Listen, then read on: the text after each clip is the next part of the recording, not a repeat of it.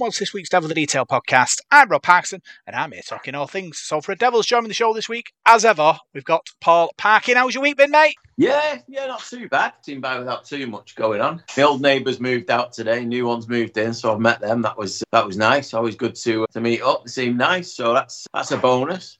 And other than that, I had my brother's birthday yesterday, or one of them. So that, again, nice to see all the family. Other than that, I haven't really done anything. I think I've watched a bit more rugby league, and that's about it. I've caught up on a few of the friendlies from the NRL. They're looking for next season's signings. But I've not really done anything. It's been fairly plain sailing this week so far. So it's been quite pleasant. Yeah. And now the big news, he has returned. Like Christ the Redeemer, he has risen again to talk all things Salford Red Devils. To quote Mark Twain, "The reports of my death have been greatly exaggerated on this podcast. I am just keeping Britain warm." He is back. Everybody's favourite. It's Paul Whiteside. How have you been, mate? Hey, Rob. Thanks for that, buddy. Yeah, I've been all right. I feel like I've let you guys down, and I apologise. I've not been available as much because I've just been working loads and that, to be honest with you. It's been all tea and bed when I've been getting home, so you blame Baxi for that. They send me here, there and everywhere. But no, I'm all right. I'm doing okay. Our hours are starting to drop down a bit now, so I've got home, say a bit earlier today. I've been to Leeds this morning and then all over Salford. I had to go to Leeds and then after that Worsley. So you figure that one out. But I've managed to get home one time today for once. So after about 12 hours of leaving, I left early this morning at like 6 in the morning, but not too bad. I'm getting there. I'm getting paid out and that. So yeah, all good. I'm enjoying life and just glad to be back because a few people have been texting me saying, "How come you don't do the podcast anymore? Have you been sacked?" It's like, no, I've not been sacked. I've just not been. Well, you two have been doing a great job anyway. I mean, I've heard the last couple of podcasts and that when I've been driving about at work, and I think you've done a great job, and I've enjoyed listening to them. So I just hope I can do you justice again. Yeah, but you're the star, man. Don't give us that, Parky. We've just been keeping boat afloat. It's great to have you back on board. I want to say a big thank you to all our listeners over the last couple of weeks who've tuned in, listened to the several different podcasts that we've put out. Record numbers this month. Can't thank you enough for engaging with us and tuning in, Parky. It's been amazing.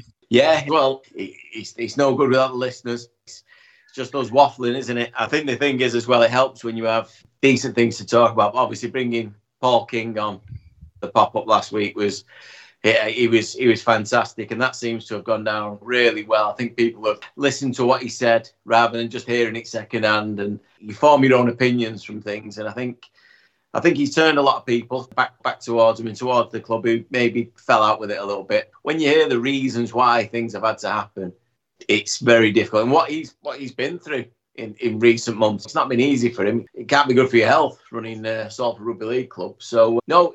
That's obviously helped us, and we just keep doing what we're doing and thank people for listening.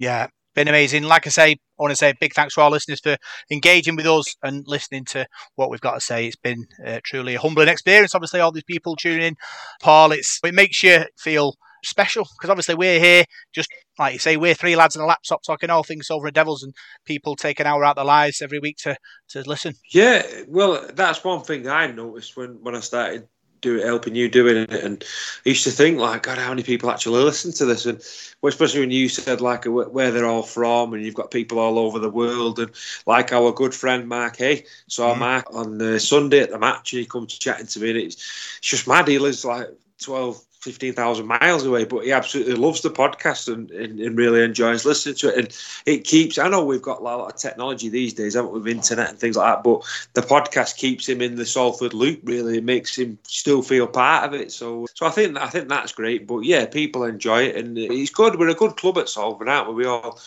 sort of know each other, don't we? And I think that's what makes it special, what makes it a family, like really. Yeah. So let's go. Let's start talking about the win against Casford. You're listening to Devil in the Detail, and this is your big match review.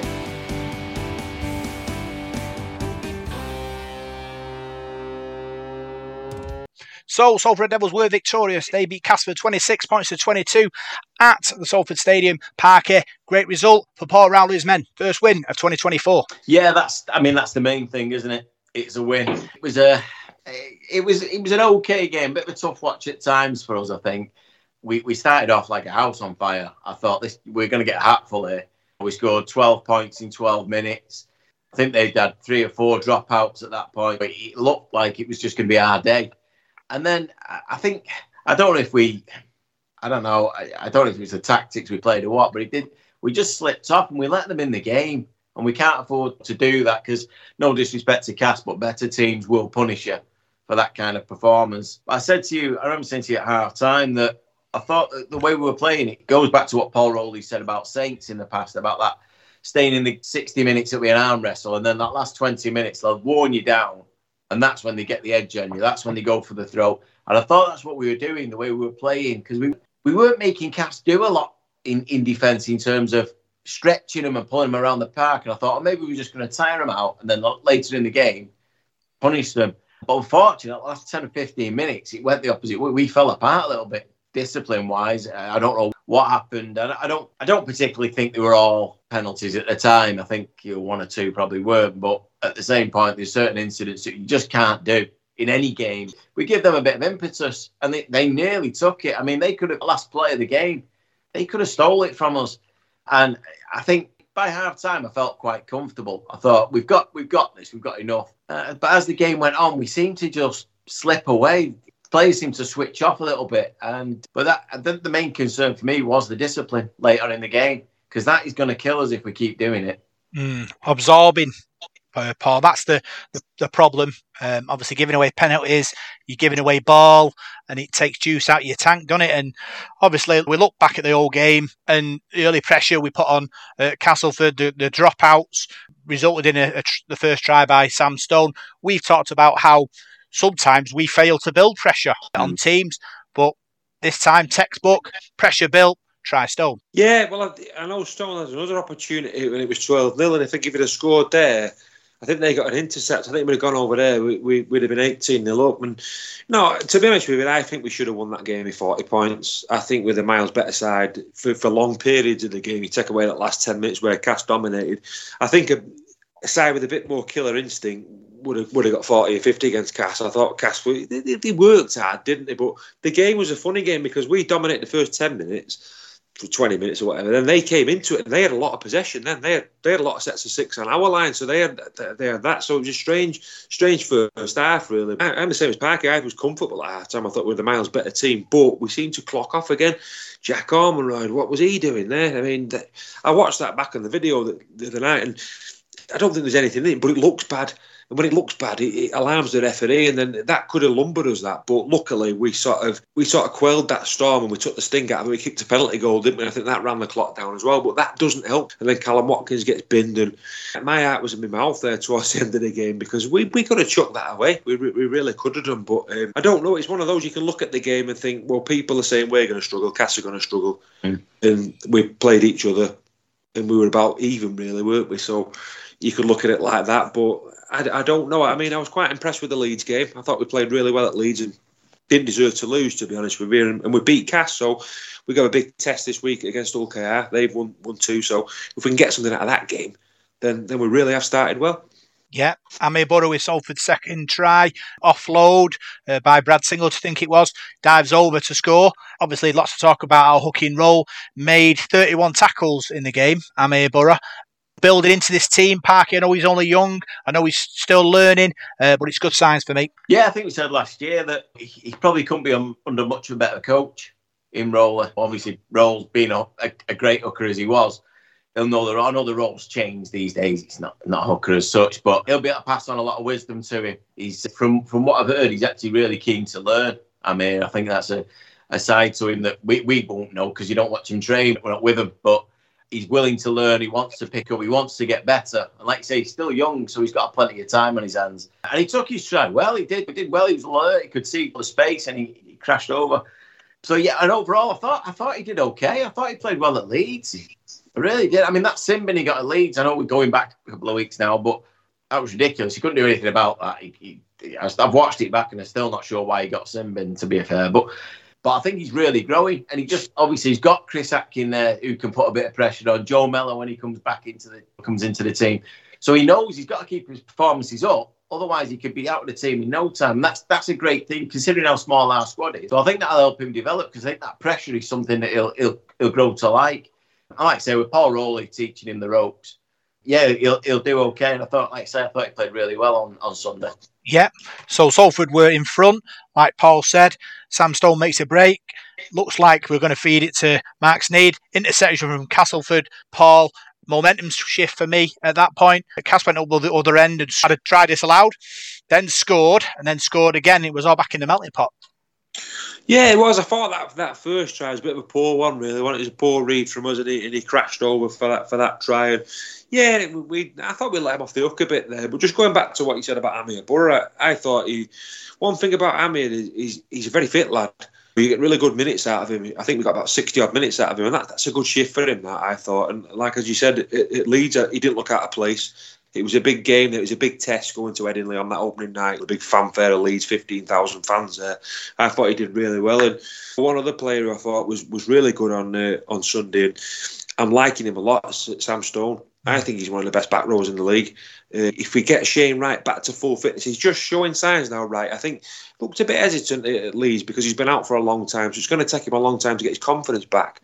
And when he does, I think with them two in the back row, you've got Callum Watkins there as well.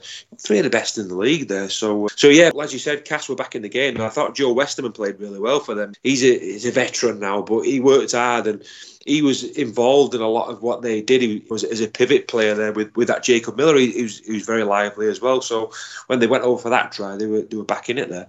Yeah, and obviously just before half time, big bomb by Mark Sneyd, caught by Neil MacDonald, and Salford are in front going into half time. Parky, wonderful catch by MacDonald, great chase, and just what we needed on the hooter. Yeah, that high kick, that bomb seemed to be our main tactic of the day. That's what I was saying. I tried to say at half time to you about we were playing in front of Cas a lot with the ball. We were we're known for our expansive play and the way we keep the ball alive, and we're a bit unpredictable. And I thought on Sunday, we were very predictable at times.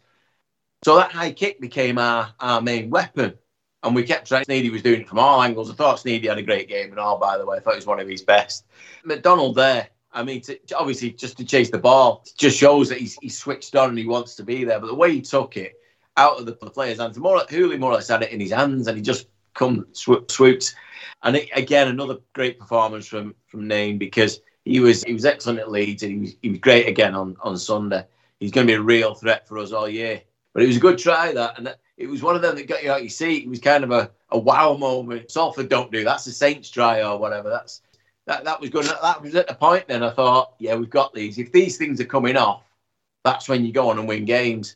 But we obviously it didn't quite sort of pan out that way. But just around that time, they'd lost Danny Richardson, and I thought then when I saw him walk past, they said it was a head injury, but as he walked past me, he was holding his leg, so I wasn't dead sure why. I don't know if they played a flanker there with the head injury or whatever, I don't know. And as he went off, I thought, that's it. They're going to be playing with one half back, which was Miller, obviously, and Joe Westerman was, like Paul said, I thought he was really good the other day.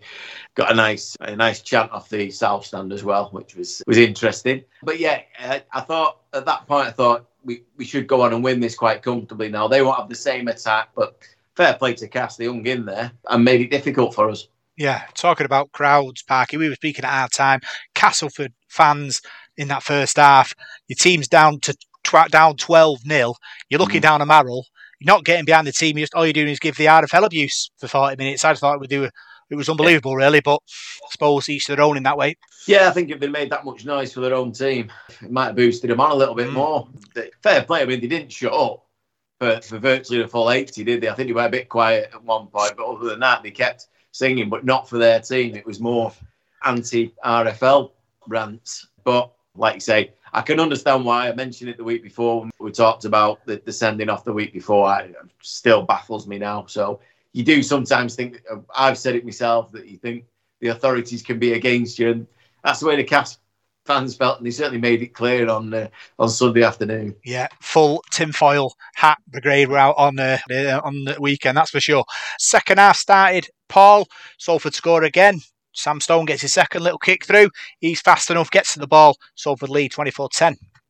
Yeah, it's funny. when we was looking last week, I think I did the 3-word match, but I think I went for Sam Stone, same as you. And I was caught between two minds whether to go for Mark Sneyd or Sam Stone. Because I thought Sneedy was brilliant at Leeds, and I thought he was brilliant against Cas. And I looked back through, and I don't think anybody gives Sneedy the man of match at Leeds. And he played really well, but I thought on Sunday he was brilliant. He created everything, really, didn't he? Everything came off him. His short kicking game was good. His long kicking game was good. His goal kicking, I don't think he's missed a kick yet for us this season. He kicked them all at Leigh, kicked them all against Cas. Just thinking, what is he, 32, 33? Playing brilliant, playing really, really well. And he was the architect of that victory for me. Kicking through for Stone there. And I think it was 24-10, that was it. And that should have been the catalyst then for us to go on and put them to bed. I think that's for our next sort of stage now, really, is to when we get in a position like that, is to kill the game off. And perhaps when we get two fit wingers playing for us with a bit of pace, like we've got coming through, no disrespect to the lads who were on the wing. I thought Hankinson played well and so did Dion Cross, but we might just have that bit more bite there then, and to be able to go on and shut teams out. But yeah, I thought Sneedy was great. Yeah, talking about Mark Sneyd, Parker kicked a penalty goal, took 2 weeks to take it, ran the clock down. Cas scored 2 late on, and like I say, put the willies up us a bit. Yeah, well, he was good. I mean, that's what you get with experience. We knew we were down to 12 men, and he could probably feel that the game was a little bit, but still in the balance. Take the 2, but burn the clock down. Try and get your player back on from the bin. I just want to mention that about Ormonroyd, though, that from the incident that he got binned for, there was absolutely no point in what he did. I know it wasn't a malicious attack or anything like that. It looked a little bit worse at the time than it was, but at the same point, there was no threat from that kick from Cas. It was all covered. They weren't going anywhere. All he had to do was do his job. Either chase up and try and put pressure on the kicker, stop, don't touch him, don't go near him, or just get back in the line, get back to take the next ball if you have to. And it's things like that good players, the top players, don't do. They don't do that. And that's where you find your level. And I think Jack could have let us down there. I mean, he only took one more try from Cas in that period. If we hadn't have had that penalty kick, you lose the game on one incident like that. All the hard work the lads have done all the way through the game. And it's things like that need stamping out. When I say discipline, I don't mean these silly penalties for being offside or not being square. Yeah, they're bad, but it's things like that can be avoided, that aren't just in the referee's mind. It's a definite penalty. You don't do it. And unfortunately, we do have a Mark Sneyd in the team who knows how to calm it down and just get us through that period. And like I say, he took the 2. He's never going to miss because he like I say, he doesn't. And that was just enough for us. But I think something that Paul Rowleys will have had a quiet word with Jack about. At the moment, the way things are, one slight missed time tackle and you're off. You don't need to be putting yourself in positions like that for no reason. So, I mean, the chances are, if he goes out and charges the ball down, what's he going to do with it? He's a prop forward. He's not going anywhere. He probably just gives them the ball back. So, is it worth the risk? You just got to use your brain a little bit, I think, at times. And for us, that discipline has to be better. Yeah, I think with a Jack Ormonroyd one, he's never looking to charge the ball down, Paul. He's always looking to take the man. If you compare sort of a body shape for somebody who's trying to stop a field goal, let's say, they make themselves as big as they can. When in this situation where you're trying to charge the kicker, not just Jack Ormonroyd, anyone who charges the kicker really try to take the kicker out rather than charge the ball down. So it's becoming, obviously you need to put pressure on the kicker to make them rush the kick, don't you, Paul? But it's that follow through in it where you take the man out, and if you're late, that's when the referee sort of gets involved. It's a difficult situation, I get that, but for me, he was never going for the ball. He was always going for the man. Yeah, I watched it back yesterday, and he sort of catches him here, then doesn't he? And then it rides up. So I think it looks a lot worse than it was, and I think that Miller made the right meal of it. But it's a cheap shot, and I don't think there's any. We used to see a lot of that in the game, and nowadays I don't think you can do cheap shots anymore because you're going to get sent off, aren't you? So it'd have been best to just not even get involved with something like that. And I think players have got to be a bit wiser and a bit smarter, haven't they? Now, I mean, you've probably spoke about the last few weeks about like the head tackles and things like that. I think the referees needed sorting out, because I mean that one for the accidental head clash at Hull I thought was absolutely ridiculous. Yeah. I thought the Leigh Watts one was a bit daft, because at the end of the day the Leigh Watts one, he should have sent Joe Westerman off as well, because they both did the same thing. So we get that, but you've got to behave yourself, haven't you? So it's all right saying the referees and the RFL is rubbish and all that, but the players have got responsibility as well, haven't they? They need to just be a bit wiser and a bit smarter. I mean, we all want to see big hits and physical tackles, but I think I've always not liked cheap shots on kickers, because when a player's relaxed, Chris Atkin used to get it all the time. When a player's relaxed, like a small guy, and you get a big daft forward coming in, like who's twice as big as him, you've got to injure somebody, aren't you? And we've seen it. One of the worst teams for it, St. Helens, in it, the way they play the game. So I don't know how they're going to go on this season, because they do like to play it tough. So let's see how they go on when they're on the telly. But no, Ormond Roy didn't need to do that. And if I was Paul Rowleys at training on the Monday morning, I'd be saying, you cut that out, because you could have cost us the game. You really could have cost us the match there. So luckily we didn't. No harm was done really in that 10 minutes. I don't think Cas scored in that 10 minutes, do we? We got a penalty goal and that was that. But no, I think he knew straight away, Ormond Roy. He apologised, didn't he, straight away, and just a daft thing to do. Yeah, he protested innocence all the way off the pitch, talking to different Cas players as he walked past as well. Yeah. Just trying to explain that I didn't hit him that hard, I didn't hit him high, just the way it is. But like you say, that's the game we're in, and that's the rules we have to follow. And I'm sure, obviously, Paul Rowleys would have had a word, and they'll have a video about it, and they'll have a look at it and see what happened. I know Christian Inu talked about in his press conference about ill discipline and how they're trying to fix it and all that. So I'm sure it's something that they're looking at doing. Talking about discipline, Parker, King Bunny Ayawa back from suspension. Fantastic for me. Really tough tackling, power moves, good discipline as well. Reminded me of the kind of game that he played last season at Leeds, which I think was his best game of the season, and he went on a mega run after that. So hopefully, same again this season in 2024. Yeah, I mean, he's good to have him back. He does make plenty of meters and he does put himself about. I thought Brad Singleton was good. Thought he was really good, leading us in from the front. He, again, did quite decent minutes as well.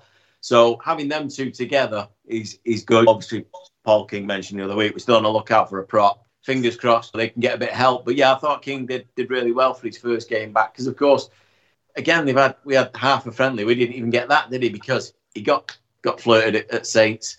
So he's had no time to play. So just getting your fitness and your timing. And at the moment, like we said, the way things are with your arm going high, or in the case of Watts the other week, your arm being low, and you get sent off for that. I mean, that's bizarre. But you've got to be very careful and just getting that right. So, yeah, it was good to have him back. And obviously, the more games he gets under his belt, the better he'll be. But, yeah, I mean, the back end of last season, we said, didn't we, really came into his own. And I think since we signed Brad Singleton, I think that's helped him, because he's not had to carry so much of the burden on his own in that way. And I think Brad brings a lot of experience. I know he can sometimes be a bit of a hothead, but I think you need a bit of that as well. We know we need to keep discipline, but we need somebody who's got a bit of fire. But yeah, no, it was good to have him back. And like I say, get another prop in there, and I think the pack starts to look okay. Yeah. Callum Watkins got put in the bin as well. Paul holding down. I think it was just like the old pro, just trying to buy a bit of time. But a bit too much time, put in the bin. But I suppose that's the fine line, in it, is judging how long's too long. Yeah, I don't know. With holding down and stuff like that, I don't really get it, because I think you could penalise every tackle for holding down, couldn't you? It's a bit of a lottery, innit? I think those are a lottery. It's like being square at the play of the ball. It's a lottery. It just depends how the referee feels, doesn't it? Or if he fancies giving a penalty, because like the six against is a bit like that.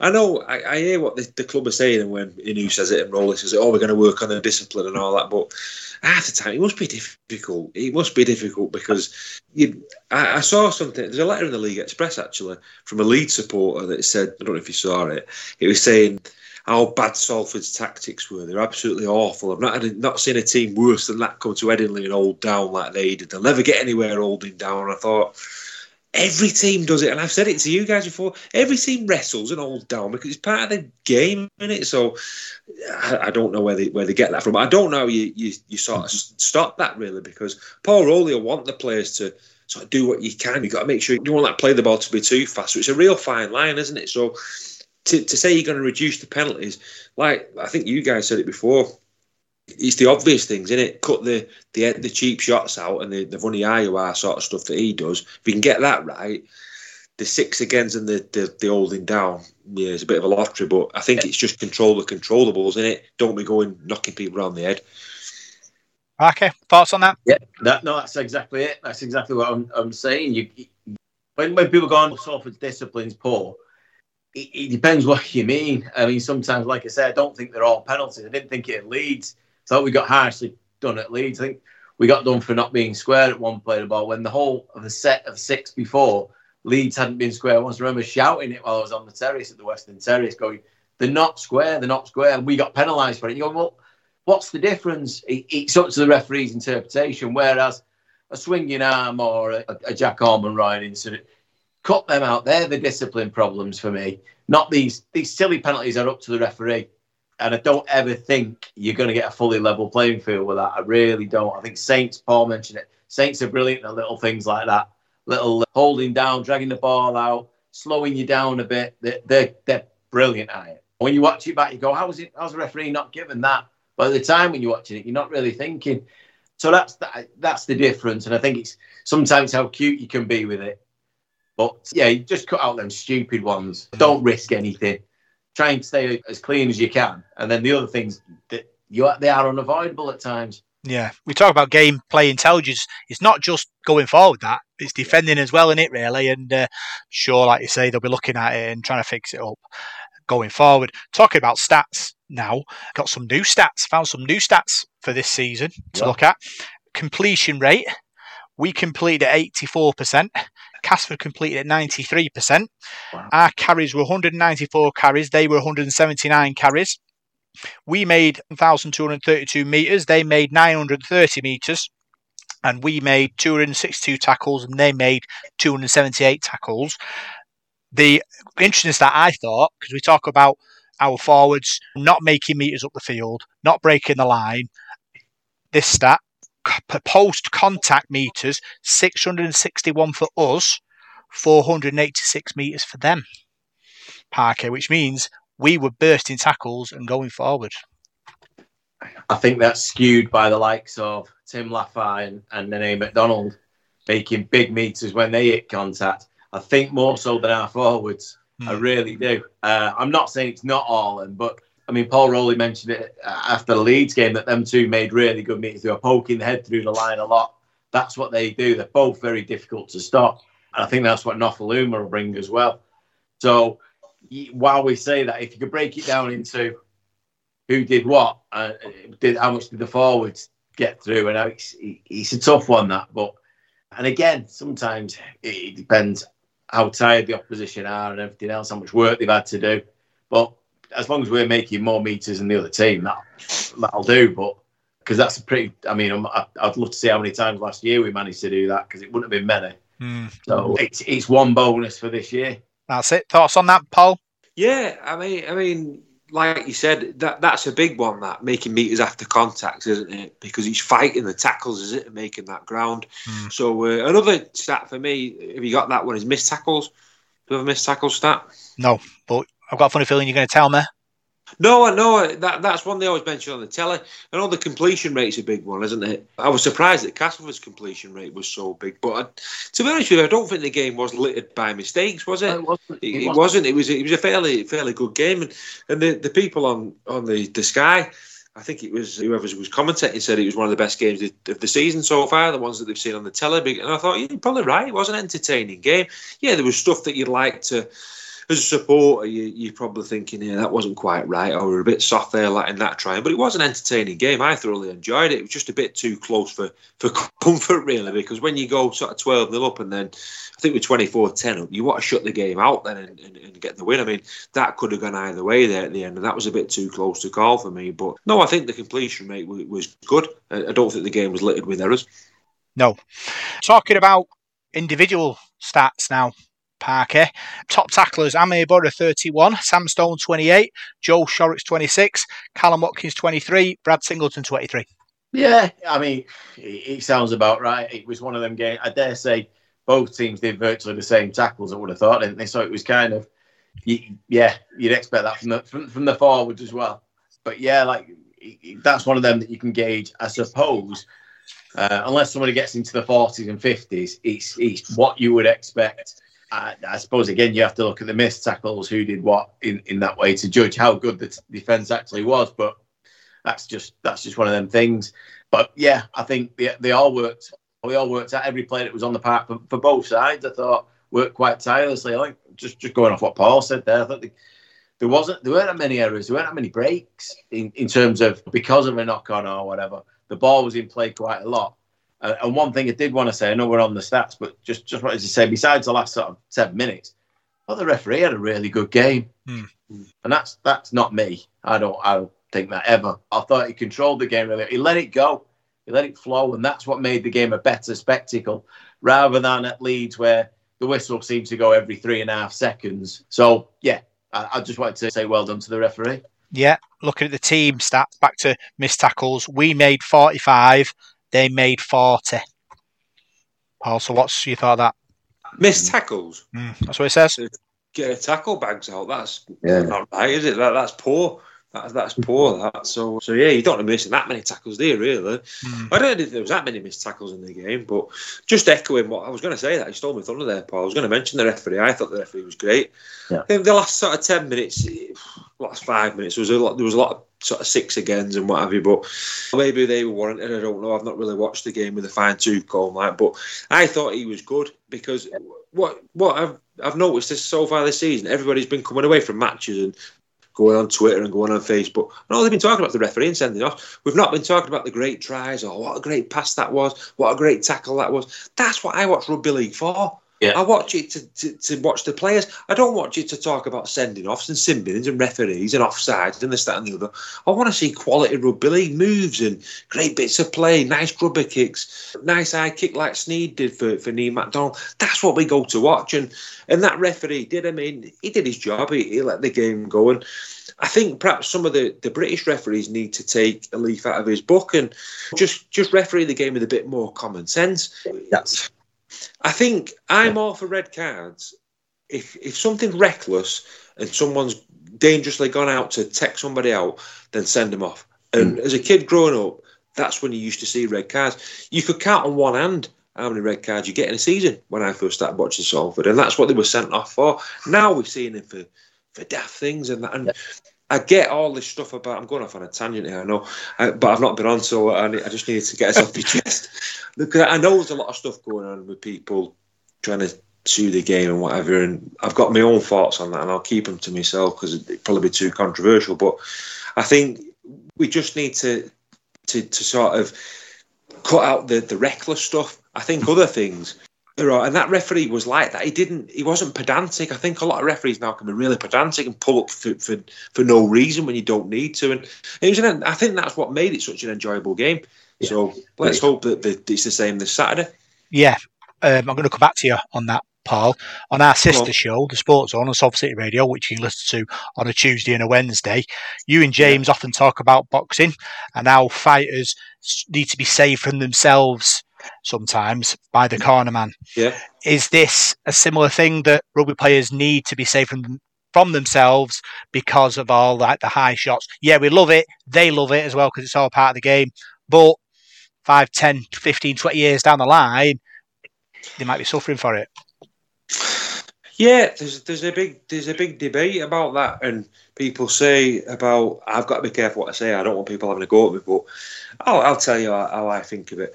People say, there's a lot of people who've got like brain injuries and things like this. There's an awful lot of rugby players who haven't throughout the years, and there's an awful lot of old elderly people in care homes who've never played rugby league before, elderly ladies that have had all sorts of brain injuries and got Alzheimer's and Parkinson's and what's the other one? Is it Alzheimer's that yeah. Yeah, I'm not medical, but I mean, don't you? So you can't blame everything on rugby league. And you're saying with football, I think a while ago, was he called Jeff Astle, played at West Brom? I think he had the ball and all that. And there was a big thing there, wasn't there? So it's not stopped footballers heading the ball, was it? And wearing helmets in the game. So I don't know with this sort of thing with these players trying to sue the game. My opinion is that the sport of rugby league it's been a knee-jerk reaction. They've sort of panicked and go, we can't let that happen. But if it was me in charge of rugby league, I'd have said, yeah, we'll see you in court then, because you've got a leg to stand on. And I don't think they have. I think they've sort of bottled it, really, the RFL for me. I'm probably being well controversial here, but I think they have. But that said, let's just get back to what you're saying. I don't think it's right to clock people around the head. It's not. But in a way, I think it's an occupational hazard in rugby league. You're going to get knocks the same as in boxing. You will get knocks. People get banged on the head. It's part of it. You can't play rugby league without clashing, because you've got two blokes who are 18 stone coming together. They're going to collide, aren't they? You're not going to stop that. So to me, you can't just send everybody off, because that's not the answer to it. So I don't know what the answer is, but I don't think that's the answer. Yeah. But no, you're right what you say, though. Me and James have this all the time, and you do have to sort of, rugby league players want to play, don't they? And you're not going to take. I mean, you look at the players now; they've not so much said that they've been talking about this strike and things like that. Well, no one's actually come out and sort of disagreed with the rules that have this. It's a bit grey at the moment, isn't it? Yeah. Well, as I said, they talk about going on strike. There is a Players G&B union, Gaz Carvel, I think he's heading it. So why if the players are that focused on it and want to make a difference, you've got a union set up there. I'll get behind that.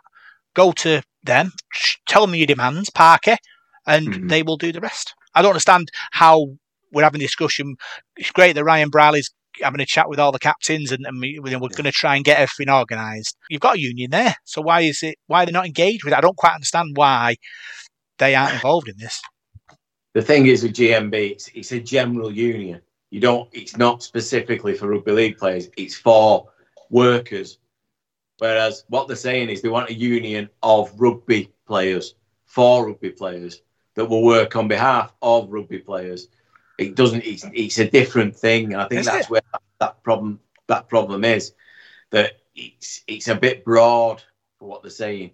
What I will say, I agree with Paul 100%. Everybody who plays rugby league knows what the risk is. You know exactly what you're going into. And if the evidence is there, then fine, I get it. But, this season, any head is a red card or a yellow card. A high tackle, a malicious high tackle, has always been a red card. Of course it has. Never changed. So why is it now a bigger thing? It's all because of the insurance. That's the issue. So the RFL can't get any more insurance. They've one company that they can use that will insure the players at the moment, and that is it. And if that goes, so they've had to show that they'll make changes. But like you say, Paul, it's knee-jerk. They've not thought through what the changes really need to be. How is it affecting things? The other side of it is people will turn off. And if you buy a season ticket for several £100, you expect to see the best players every week. You don't want them sat in the stand for 5-6 weeks for something like we saw at the Hull Warrington game last week and Cas Wigan the week before. That's not what the game's about. That's not why people are attracted to the sport. And that's what needs looking at. How do you get safety without compromising the product? And I don't think they've done that. I think they've said, this is what we're going to do. Blank ban on anything above the shoulder. Well, that's always been a card. But now it's these accidental ones. The whole one on Friday, was it Friday night? It's a head clash. What are you supposed to do? Take your head off? How do you not clash heads? Yeah. Nobody meant anything. And in fact, both players clashed heads. So both players should have gone. The Warrington player hit his head on the Hull player as well. But how does that not? It doesn't work. It's not fair. So the whole thing just needs re-looking at. And I think as the season goes on, they'll learn. And I think the only way it will work is by engaging with the players, which they clearly never did to start with. How do you feel about these rule changes? How do you feel about this? Can this work? You're the guys on the pitch playing the game. We're sat in an office, don't know. You know what I mean? We don't know the physical side of it. What do you think? How can we go about it? And that's where it needs to be. It needs to be dialogue between the players, the clubs, and the RFL and the referees to get this right. Well, I get that, but what I'm saying is you've got the G&B union, players union, whatever. They have teeth. So you could have a many group of players that get together, go to the RFL and say, right, look, this is what we want you to do. And they'll be like, you've got no authority here. You've got no teeth. We can do what we want, Paul. So I think you've got to engage with the G&B union to give yourself teeth. So you can go to the RFL and you can go to Super League and say, look, the game at the moment, it doesn't work for us players. I know there's lots of other things going on behind the scenes, like Ryan Browley spoke about, which things they'll need to sort out. But this aspect of the game, I think you need teeth to get a change. You do, yeah. I mean, the GMB's like it's the old Boilermakers Union. I mean, they're not my best friend, the GMB, really. I was in the GMB with BG through the strikes, and it didn't really help us out that much. So after all we went through. But just going back to the referees and that, I know we've probably gone off subject here, and I apologise because I've not been on it for a few weeks, and I had loads of stuff building up in my mind what I wanted to talk about. But the referees now, for me, the matches, they seem to be going to this bunker, don't they? Is it in Wilmslow or something, this bunker that they've got? Right, so I get that, but aren't you better off? You're the man in the middle. You're there. You're seeing it in front of your own eyes. You can see the players. You're there. So the guy miles away watching it on the telly, it's not as relative as the actual guy in the middle who's feeling it. He's feeling it. He can see it. He can see if there's any intent there. He can speak to the players. Surely it's up to that referee. He should have a bit more, rather than him saying, right, go and have a look at it on that screen, and they're whistling his red card, him, send him off. We've seen it on the screen there. That the referee should be making these decisions. That's what he gets paid for. He's there. I think that's a cop-out, that. There's other cop-outs as well at the moment. If you watch that World Club Challenge game, I mean, the way that was refereed, it's, I don't know, this on-field decision and all that, it's madness. But no, I think, like Parky said, I think it'll straighten itself out as the season goes on, because it'll have to do. I mean, it's like with boxing, right? Say two boxers clash heads. What do? Oh, he's disqualified him. He clashed his head on him. He's bleeding now. It's not. It's a technical draw. It's an accident. It's accidental. That's what happens. So that one with Ben Curry. The only reason why he got sent off is because Ben Curry cut his head. If Ben Curry hadn't cut his head and there was no blood there, that'd have been play on. Job's a good one. Yeah. So there you go. Interesting times. I think, obviously, Parky sometimes I think you use the screen to take the emotion out of it. Like Paul said, when you get the roar, the crowd, referees aren't immune to that. They'll hear a roar, they'll think, what was that, if they haven't seen it, and they'll give what they think what might have happened. You have got that ability to go to a video referee and say, what was wrong with that? I think it was this, can you overrule it? And I think the video referee has improved the game. I think at this moment with the tackling thing, that needs work, like we've all said. I mean, we will get there, but we have to kind of admit the game is changing. And it's not rock and roll, rough and rumble rugby league anymore. It's more about the skill rather than the biff. But sadly, that's what people want. Exactly. You have to give the people what they want. The other side to that is with the video ref, as it is at the moment, when they send it up and go, can you tell me about this? See, in football, they still get it wrong.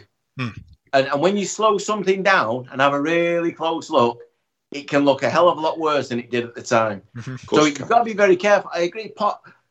The referee has to make a decision. If he thinks that incident on Friday night, straight away, he thinks, that's a red card that I think he's got to go, then ask. Don't just wait and say, can you have a look at that? What's your decision? What did you think at the time? You're in the mix. You can see, was that malicious? Did he mean it?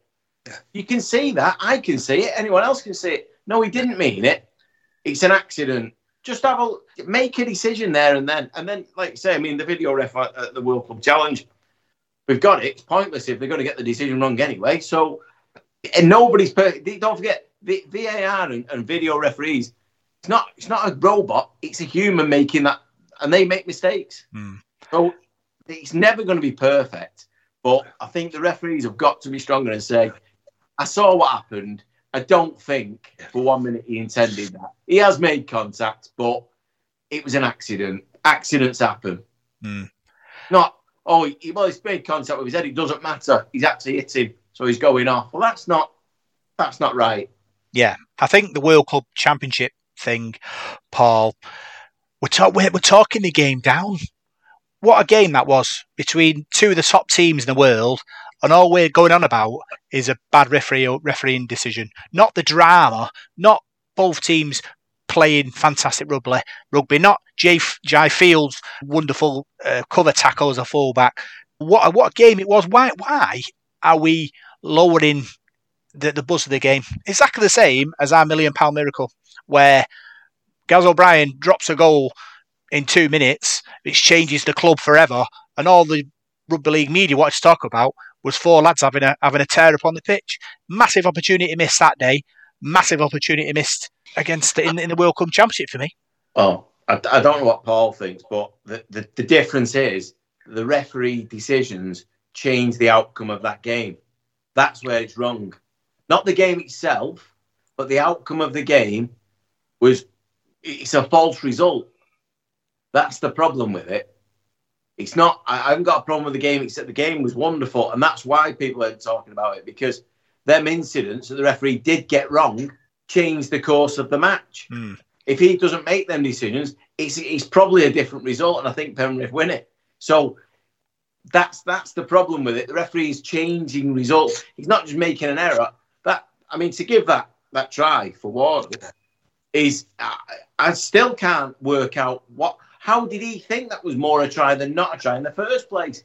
Because he's got something already in him that he wants to give that try. Wigan at home, he's a Wigan lad. I don't know if there's anything in that. I don't know.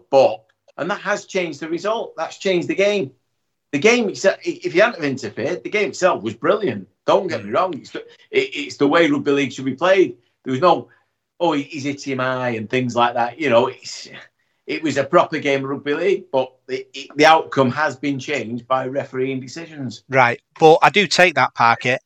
But I move on to you, Paul, that rugby union, for example, right? You watch Six Nations, lots of little knock-ons here, people dumping people over in tackles, mistimed tackles, ignored unless it's something that's going to affect something massive. And they just like to promote the game. The game becomes this spectacle. We don't talk about the little knock-on in the bottom of a ruck, because if they did that, every ruck, there'd be a knock-on. Yeah. Commentators don't acknowledge it. Referees don't acknowledge it. The game just goes on. I understand we've got to make sure with the big decisions get right. But I think for the good of the game, we've got to talk these games up and not blame a bad decision on how it turned out. That's what I was trying to say to you before. But if these bad decisions weren't being made, you wouldn't be talking about it. I mean, just before you carry on, rugby union, I'd rather go and put the brakes in the van rather than watch rugby union. So I've never watched a game of rugby union in my life. And that's honest truth. But I tell you one thing, if we can just discuss it for a minute, right? The video referee. Me and my dad talk about this all the time. I think a massive thing with that video ref, I don't agree with it. I'd get rid of it and just let the referees make decisions. But I tell you what's a bad thing, and it's terrible, this on-field decision. Right, because this is where it gets wrong. So the referee can do this try. On the field, it's a try. So it goes up to the video referee. The video referee is watching it, and he's like, that's not a try, that. I don't think that's a try. But I can't disallow it, because I've got to go with his decision, what he's made on the field. So you're already putting obstacles in the way of your video referee. So why have this on-field decision? Because if he's not sure, that's why he's going upstairs. So why he said, well, I think it's a try, but I'm going to have a look upstairs. He just makes it a farce. So that needs getting rid of, because that, to me, I've not seen the game on Saturday. I was at boxing Saturday, so I've not watched it. I've only seen bits of it. But from what I can gather, that's what the controversy was. The video referee saying, well, yeah, I think it's a try.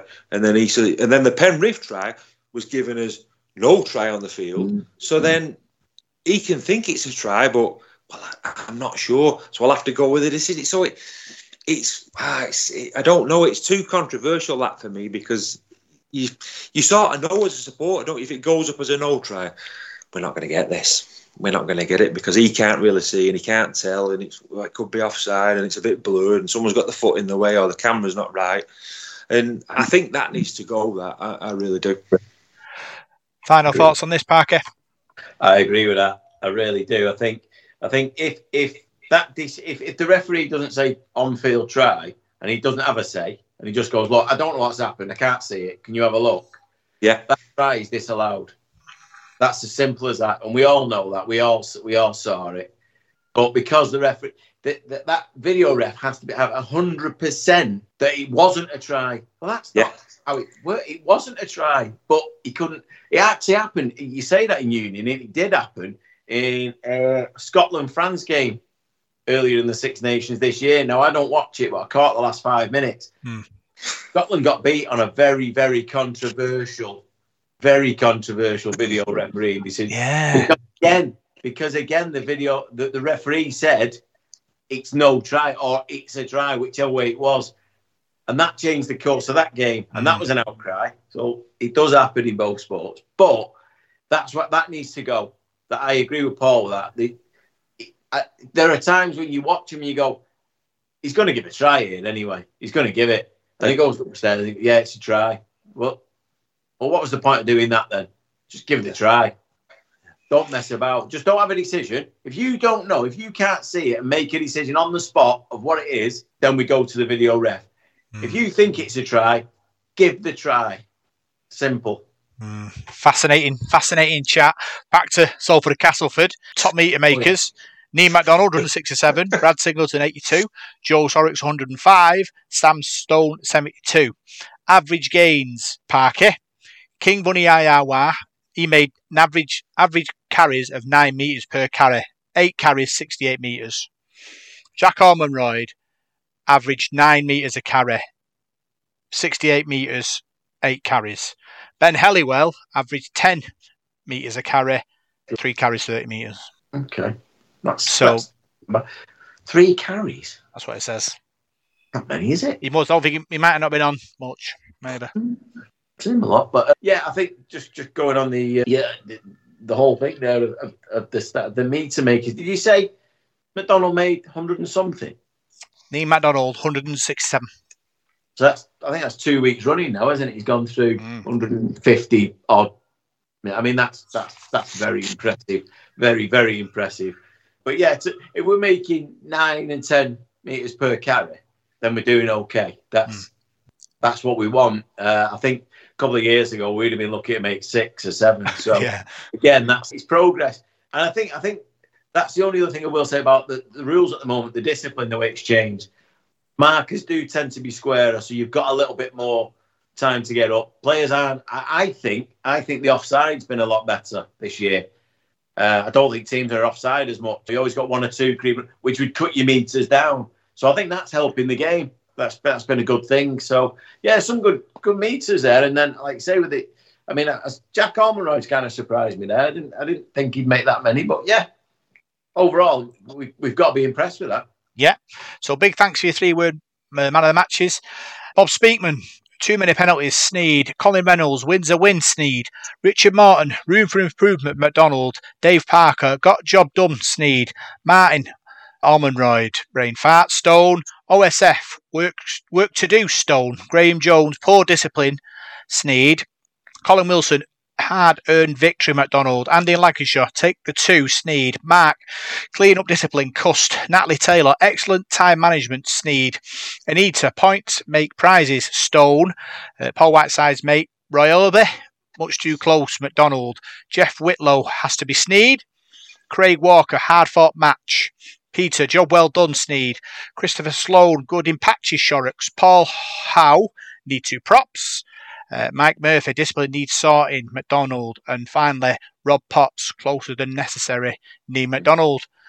Paul, thoughts? Yeah, I like to see, good to see Sneedy got some there. And just, I'd like to take this opportunity as well to Andy Lancashire. I'd like to give him a mention because I know Andy has had a rough time recently, he lost his son. And I know he listens to the podcast and whatever. So our thoughts with Andy, and he's a nice fella, isn't he? He always contributes every week. So just thinking of Andy at the moment. But yeah, I'm glad Sneedy got some mentions there because he deserves it. And he sometimes goes under the radar. Certain players do that. I mean, Parky said that a few times last season where you think someone's had a great game and yet nobody mentions them for their man of the match because they just expected to do it every week, aren't they? Because we just expect Sneedy to be good. I think Chris Atkins was the same, wasn't it? But no, I was really impressed with Neil MacDonald. I was impressed with him at Leeds. And one thing I noticed about him at Leeds, I think I said it to you, Rob, he was sort of arguing at one point with Sneedy and he got a bit flustered, I think. But I think it's because he cares. He's a passionate bloke. I think he was frustrated at Leeds, and that's what you want. You want people like that, winners who are going to put it all in for you. And he seems that sort of guy. So very, very impressed with him. Very explosive runner, and that athleticism to take that ball where he leapt up like the old salmon, wasn't he, out going for that bar? I thought it was brilliant. I saw it on Facebook, loads of cast supporters saying, he's miles offside and all that, but he looked all right to me. Yeah. So that's all the chat for the men. Let's move on to our ladies, Parker. They were in action against Leigh, their first pre-season game of 2024 at the community stadium before the Casper game. Unfortunately, went down to defeat 32 points to 10. I spoke to new head coach Mike Grady after the game. Obviously disappointed that we didn't get the result. He said he learnt a lot from it. Obviously, new team, 12 new players, new coach. It's going to take time to bed in. Yeah, we lost a lot of experience out of that team from last year and the year before. So it is going to take time to bed in. And we didn't go for a light option playing Leigh. There are easier teams out there we could have picked on. So I suppose it's a good challenge. And like I say, Mike, he'll learn a lot from that, from seeing the girls, from seeing who can do what in a game. It's easy doing it in training sometimes. You're not running at anyone. There's no one trying to, well, not take your head off anymore, but you know what I mean. So yeah, it'd be a good workout. There's no stress on that at all. It's going to take us a while to get a team together, to understand each other's roles, to get new partnerships. We lost a lot of key players last year, hookers, half-backs. So it is going to take a while. And obviously, I mean, the season won't be far off, but I think we just need a bit more time together. I've got no worries. I think there's still some really good players in there from what we've had previously, and players coming back into that team. So it's just a case that it's early season. I dare say the league team hasn't changed an awful lot, and if it has, it will have improved from where they were. So, because I think they're a Super League team, really. I know they're not, but they probably should be. But we're a work in progress again. We're more or less starting from scratch in many ways, and we've just got to relearn all them skills. Yeah, and come together as a team. Paul, I watched it back. I think they just lacked field position. I think Leigh tactically kept putting us in our 20 and we struggled to get out. Like Parky said, we've lost a few rock and roll forwards, so we struggled to get out.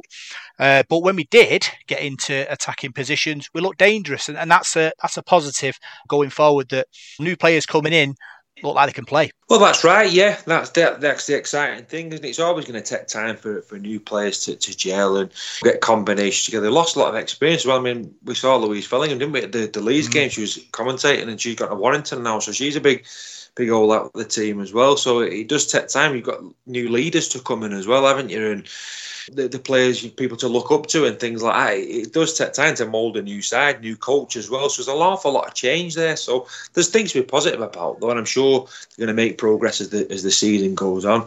And I'm sure they'll have a good season, but it's going to be difficult when you've got new faces.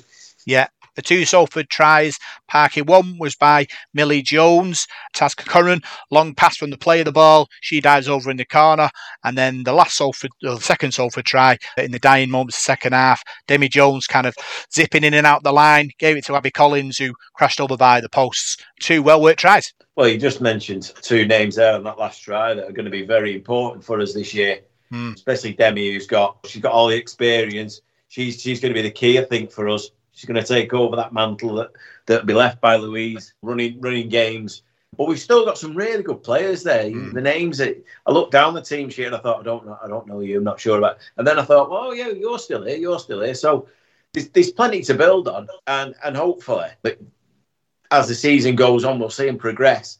And it might not be this year, but we need to build again. I say it every week. We got harshly dealt with last year in the restructuring. And that's kind of cost us a lot of players who want to play at a higher level. And we've enabled these girls to be at that level. We've taken some of them who hadn't even played rugby league before and pushed them to that kind of standard. And they want to play Super League. And we can do that again now. Paul King, obviously, we had him on last week, and he's heavily invested in what, not obviously in the financial manner, but in terms of what the girls do. He wants to see the best of everything we've got. So, yeah, I'm really confident for the girls. I think there's still enough there. And once they start kicking in and learning together, I think we'll be fine. Yeah, I haven't done the deep dive yet into our new faces, Parker. But Emily Carlisle, she looked very, very good, I thought. Jen Myler on the edge. Thought there's tries in her, I reckon. But all the new faces looked really good, gave a good performance.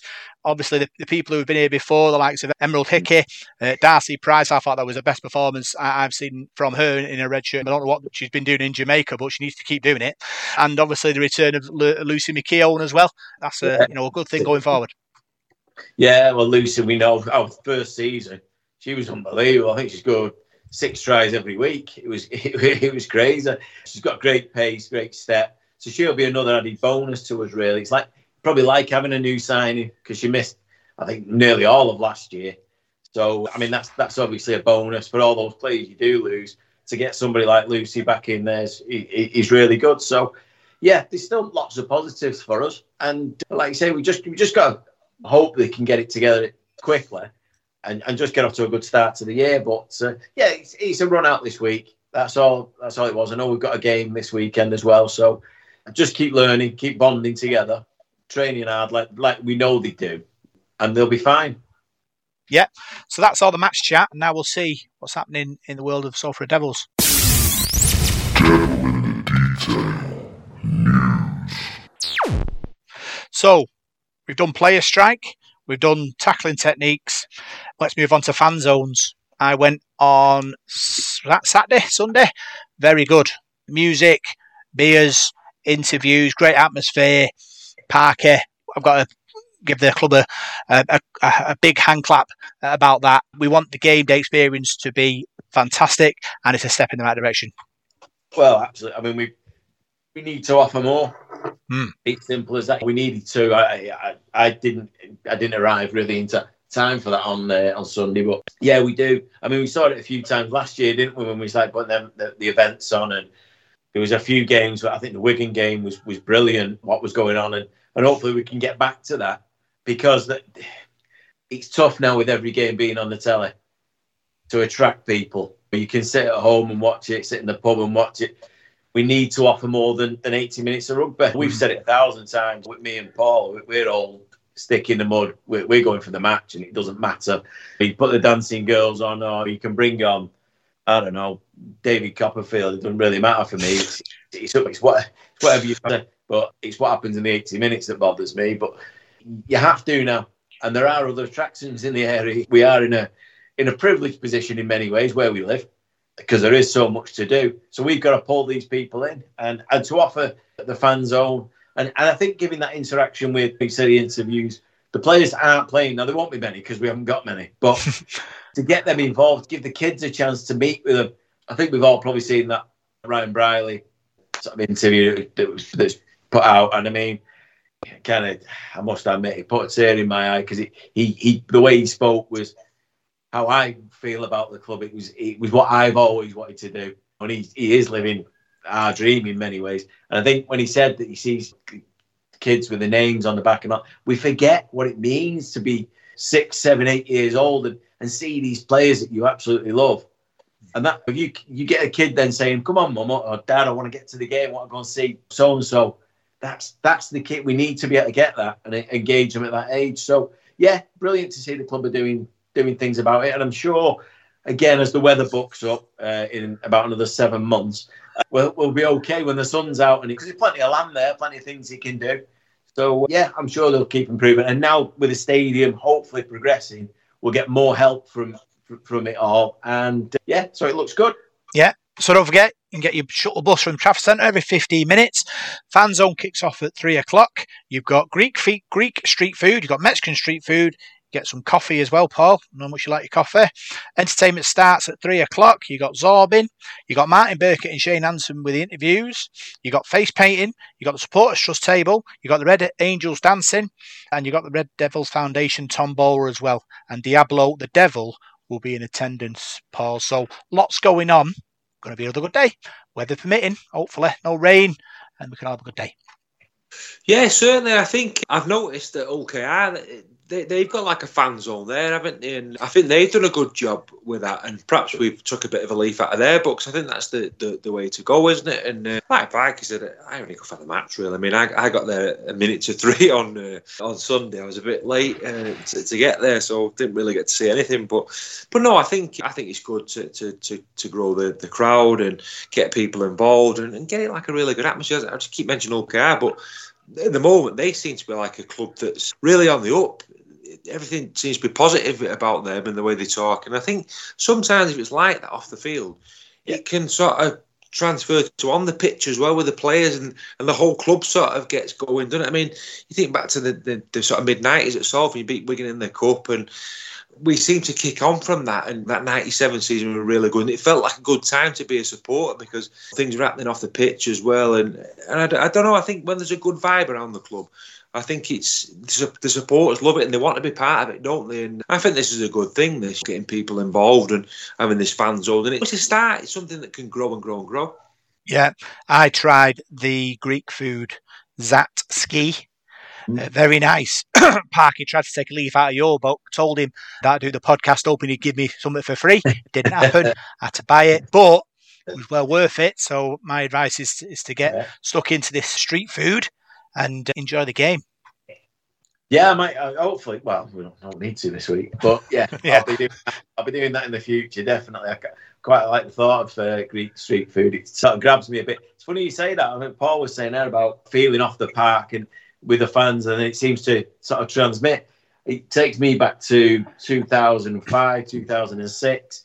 I remember being at the shed at the Willows, and there was a buzz for some reason. Under Carl Harrison, we had a couple of good years, didn't we? Only 2006 we made the playoffs. But the crowd every week, it was like you wanted to get in the shed early. You wanted to be, and the team came out. It was a dramatic thing. Obviously, we had Ignito with his flair and all that kind of thing, but it felt different. And the performances on the pitch were better. And it does, the better the atmosphere with the fans, I think it just transmits to the players. I really do. And the whole club then gets a lift out of it. And then people want to be involved, want to be there. Come down, you'll love this. That's what the club are going to try and aim at getting now. And that's part of this fandom thing that IMG have set out. It does have a massive effect. I think fans, I don't think sometimes some fans realise how much they influence things or do it the other way when all you do is stand there and slag them off for 80 minutes. Well, what? I don't really know what you're going to expect. So it's, it is strange how the two go hand in hand. Moving on, the Salford Red Devils Foundation have a silent auction going on where you can bid for Shane Wright's playing shirt or the Australian national team's World Cup shirt, which is signed. It ends at 7:30 on Saturday. Paul, obviously it's great, all these auctions. I know obviously it's a silent one, but I always get a bit nervous when it comes to auctions because you don't want to itch your nose and suddenly have to spend $5,000 on a boat. You know what I mean? So what's a silent auction where you just like bid on Facebook or something? Yeah. Or, right. They're dangerous them though, aren't they? Because we have a few scoops at home or whatever, a couple of cans on a Saturday night and end up buying bloody God knows what. Like, but no, the prize is there though. I mean, a signed Australian Test shirt. That's something, isn't it, to have on your dining room wall or something. So yeah, I've noticed a bit of memorabilia going up in my house actually. Our Imogen's waiting in a room the other night for something, and to shout her actually after she's not in her own. But we've got an email off school, and she's got a 1973-74 Salford team picture on the wall with a championship trophy. I don't know where she got it from because I had one in a frame with my dad's. And it was in the garage, and she's nailed it on the wall. So, yeah, spreading. So I might have to bid for something for her because she's starting to peg memorabilia all over the house. You'll be creeping in, parking under the cover of darkness and taking that down and putting it in the living room. That's what we're doing. Yeah, I think I've got enough, to be fair. But yeah, no, to be fair, you say the Australian Test shirt. I've got a bit of a man crush on Shane Wright, to be honest with you. So I'd probably take his. I think he's a fantastic player. I really do. And like you said before, Paul, about him, by the way, just going off that once he gets his confidence back, it'll be more mental for him now than anything else. Yeah. Once he gets that back, he's some player, that lad. I could see if he hadn't had the injuries already, he could have probably gone back to the NRL. I think he's that good. Yeah. Final bit of news. The Red Angels are having a bucket collection at the game against Hull Kings Rovers to raise money for new outfits and worn tracksuits. So make sure you stick some money in that bucket. They do a great job with entertainment throughout the game and throughout the match day. So yeah, make sure that you put your 2 pennies worth in their buckets. So that's all the news, and now we'll look forward to this week's games. It's time for the Devil in the Details Big Match Preview.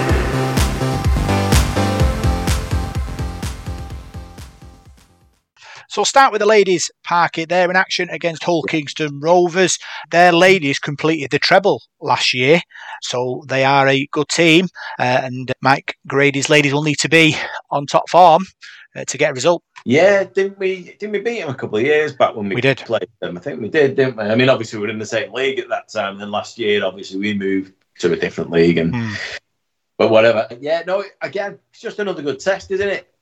Hopefully the travelling down might get to them a little bit, because it's a mission, isn't it? But yeah, it'll be good just to see, again, hopefully there'll be a couple more players maybe getting a run out and testing the squad. But yeah, like I said earlier, the more time they spend together, the better they're going to get. And so, yeah, that'd be well worth getting down and watching if you can get there early enough. Well, I don't suppose it'll be too early this week, will it? Because we kick it, the men's game kicks off at 5 or something. So 3 o'clock, I think. Right, yeah. So it's a decent time to get down and watch the ladies. Like you say, just hope the weather's okay. Stay outside and watch that at the fan zone. But yeah, no, I think it's just a case of getting the girls together, having another run out, and getting prepared, getting that physical, getting used to the contact again and that sort of thing. So, yeah, hopefully we can get down and see a little bit of it anyway. Yeah, promises to be a good game. Paul, last time we played him, we beat him 58-6. But since then, I think Hull Kingston Rovers have sort of found some talent to obviously finish top of the league, win the grand final, finish 5 points clear of Alton. Shows they had a good side. But like I said, we've got some new faces in. And we're building, and I'm confident that we can give them a good game and possibly get a result on Saturday.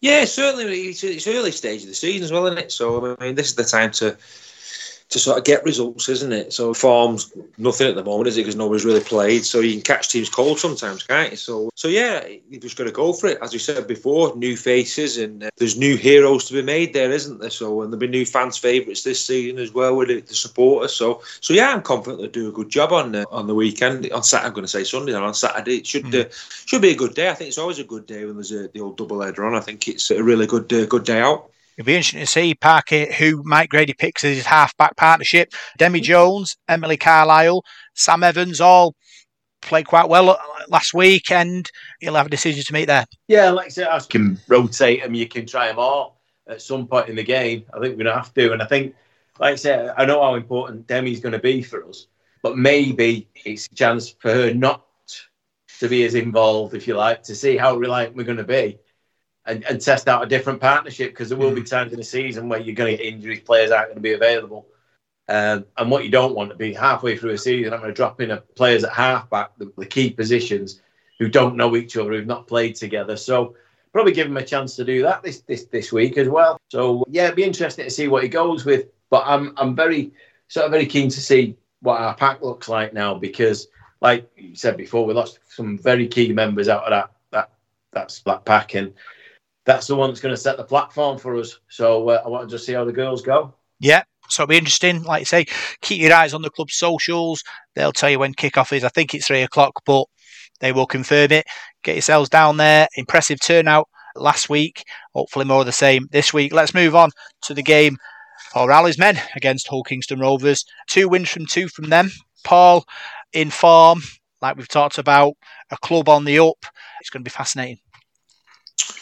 Yeah, they are a club on the up. I think there's a lot of positivity about OKR at the moment. I've seen a bit of them on the telly, because with the games being on Sky now, I've managed to catch some of the matches, and very impressed with them, really. I thought Niall Evans played really well against Hull and Leeds. And I mean, to be honest with you, I think he'd be better playing at fullback for them, because that Hiku is a bit of a liability. I mean, I'd be kicking to him, because he's a bit like a boat turning around when you put the ball behind him. He's quite a tall bloke. He's not as the agile as the people. So if I was okay, I'd be putting Evans at fullback, because I think he's wasted on the wing. But no, they've got some good players in that side there. That Tyrone May, I'm not sure about him. I wasn't that impressed with him when he was at Catalan, but Parcells a good player. You know, he's a really good hooker. He's quick around the rope. They've got is it Batchelor at back row and all. He's a good player. And the halfback as well, Mikey Lewis. He's a real talisman for him, isn't he? He's their man at the moment. He's that sort of Brodie Croft, isn't he, really? So he's somebody to watch. But no, they've got some good players in that side. Ryan Hall as well. he's still a good player, Ryan Hall. He can still score tries, very, very strong near the line as well. So they've got a very balanced side, I think, Hull KR. And from what I saw of them, they were head and shoulders above Leeds in that game. And in round one, they absolutely battered Hull on their own ground in a derby game. So they're going to be coming favourites, I would have thought. I think the bookies have got them favourites. I think we've got an 8-point start. So it's going to be tough. But I don't know. I think sometimes teams get hyped up, don't they, by Sky and other things and that. And you've not got to read into that sometimes. You've got to go and play your own game. And we've got some good players on our side and players who can cause problems as well. Look in the pack. Like Shorrock's very good ball player. I don't think Oliver Partons will be playing well. If we saw him on Sunday, didn't we? He had one of them boots on, didn't he? So not so sure what's. Did we find out, or Paul Rowleys, what was wrong with him? No, it was Christian New this week, and he basically said, "Would you just getting his body ready for the next time he can play?" Didn't really get drawn into what was wrong with him, but we saw him with a boot on, so don't know. Broken arm, maybe. Yeah, it's arsehole. I think we'll be all right. I think we've got players to trouble them. I think it'll be a really good game. I think it's two sides that like to play rugby league the right way. I think their coach, Willie Peters, I think he's a really good coach. I think he's very, very positive. He did a great job with them last season. They finished well high up on the table and runners up in the Challenge Cup as well. So yeah, in a way, I'm pleased for Hull KR because out of the two Hull clubs, I prefer them really because Hull FC are always like that chairman they've got, that Adam Pearce, and they're always a bit mouthy, aren't they, in signing them, spending loads of money and all that. So Hull KR are a bit like the poor relation, but there are clubs similar to us. I've just been writing the preview today. You look back and they've not really had any success for a long time. You're going back to the mid-80s. I mean, I know ours is the mid-70s since we won a major trophy, but they've gone a long time now without winning anything, really. And if you think back to like the 90s, they're in the third tier. They were below us when we were in that first division. So they've been in the doldrums, really, but come back to Super League. And last few years, I think they've been really good. They've finished in the playoffs numerous occasions. And they've not just built this fan base up over like 12 months.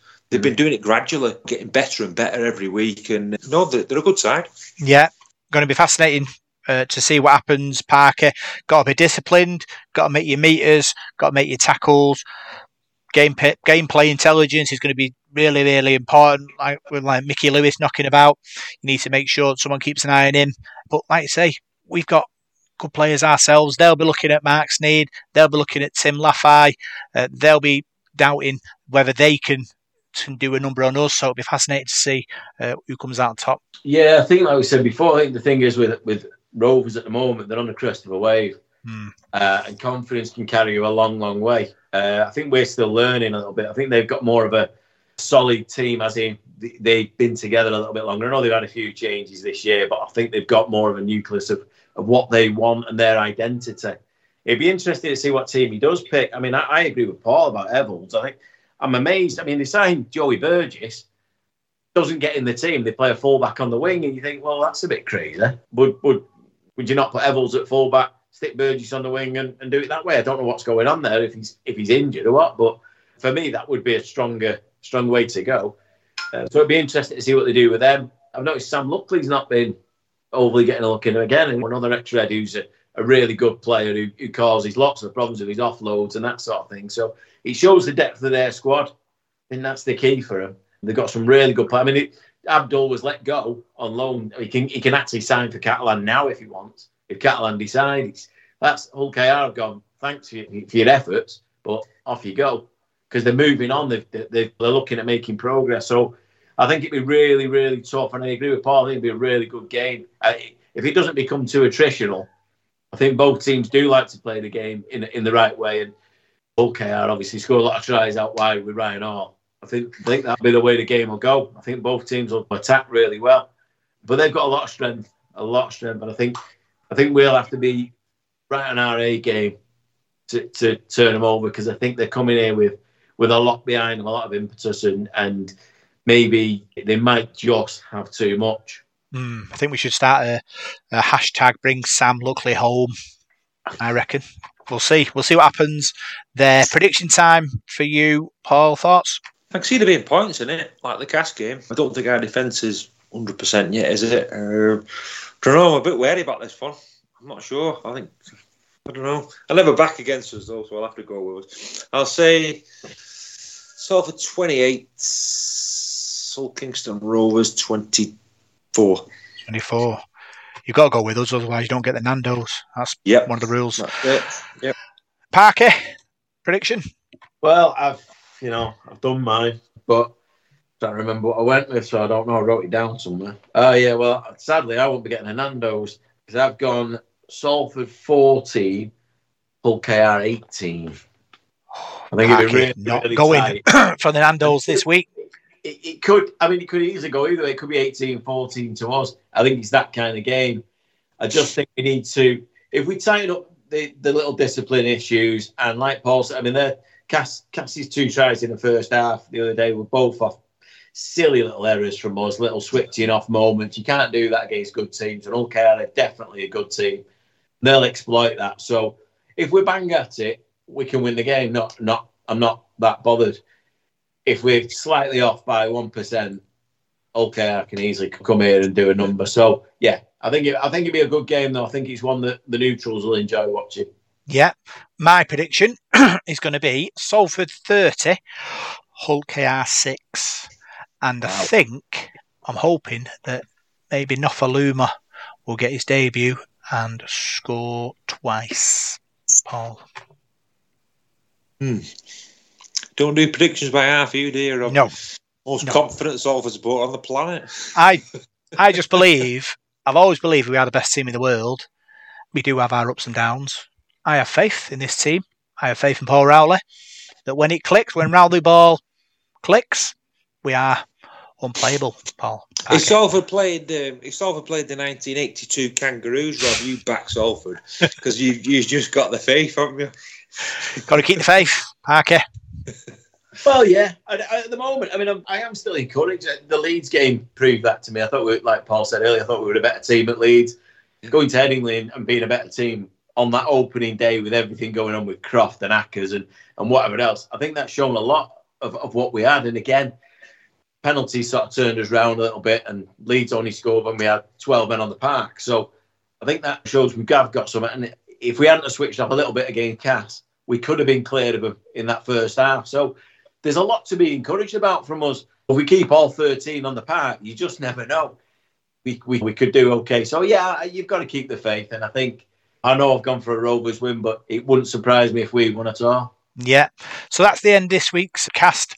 Paul, great to be back. Yeah, really enjoyed it. Yeah, I know we went off the tangent a bit, but I like doing that sometimes because sometimes I'll be driving about my van and it builds up on me listening to stuff and reading stuff on it. I think, I want to talk about that. I want to tell people how I feel about it and that. And the podcast is a good place to vent off your anger. So, no, I really, really enjoyed it. So, good to be back, lads. Yeah, another great show, Parker. I want to say a big thanks to our listeners who have donated via the Ko-fi.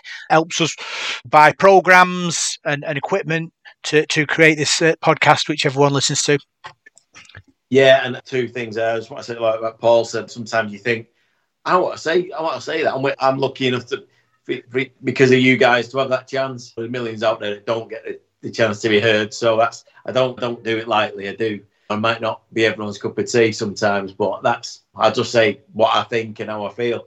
And secondly, to the listeners, I mean, this week I've had so many messages from all over the world, oddly enough, of people saying how much they enjoyed the last couple of podcasts and how we do a great job and that kind of, and that, it means a lot. It blows me away because you don't think about when we're sat here talking now, it's just us 3. I don't think of the wider thing, and then you get a message from someone, you think, wow, people are listening. So thanks to everybody who does listen, because it makes it all worthwhile. Yeah. So big thanks for joining us on this Devil in the Detail. I'm Rob Parkinson. You can find us on Facebook, Devil in the Detail SRD. You can find us on X at DITDSRD. You can find us on SoundCloud, iTunes, Spotify. We'll see you soon for more Salford Red Devils chat. Good luck, Reds. We'll see you on the other side.